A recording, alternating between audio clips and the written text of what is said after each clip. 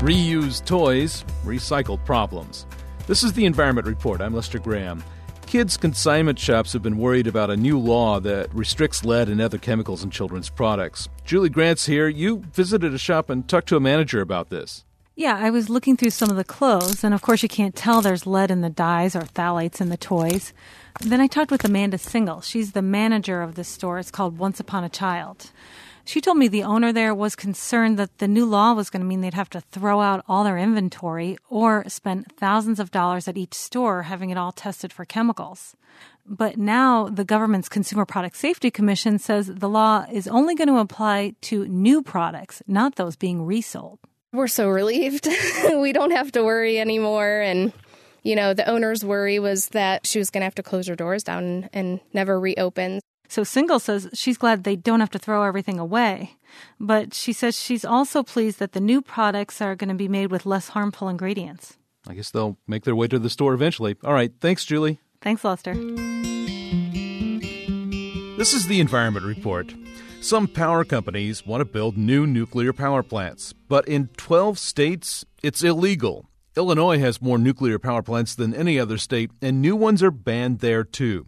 Sean Ali reports now there are efforts to repeal some of those bans. Dave Kraft is a veteran of nuclear politics. He's with the Nuclear Energy Information Service, a group that works against nuclear power. There's an effort to repeal Illinois' ban on new nuclear power plants. Kraft is fighting it. It makes absolutely no logical, rational sense in any mode of analysis. Right now, 12 states severely restrict or ban new nuclear power plants. Kraft says 7 have language almost identical to Illinois'. The moratorium simply said no more new construction of nuclear reactors until the federal government has a demonstrated means of dealing with the waste permanently. These states banned nuclear plants because the federal government never collected hazardous radioactive spent fuel. It was supposed to head to Yucca Mountain, Nevada, but so far that hasn't happened. So spent fuel is piling up in nuclear power plants, like this one in Braidwood, Illinois. Brian Hansen manages the Braidwood power plant. He leads me to a square storage pool. It has the bluest water I've ever seen. This is where we store our spent fuel. It's about 30 feet of water between us and the top of the fuel bundles down there. If you look into it, it's almost like honeycomb. It looks just like an egg crate or honeycomb. Within those cells are fuel bundles that have been, used in the reactor, generated energy, and now they're waiting here for eventual disposal.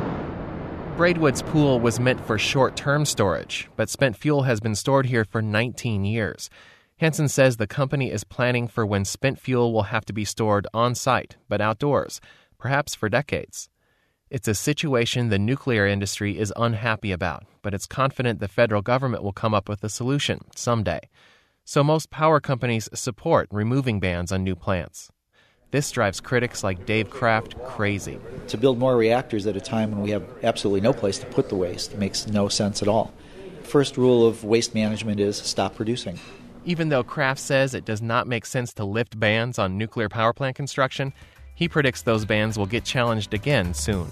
50 years of nuclear power in the U.S., and we still don't have a place for spent fuel. That's the Environment Report. I'm Lester Graham. Support comes from the Joyce Foundation and the USDA's Cooperative Extension Service. You can hear this report and get more information at environmentreport.org. The Environment Report comes from the University of Michigan.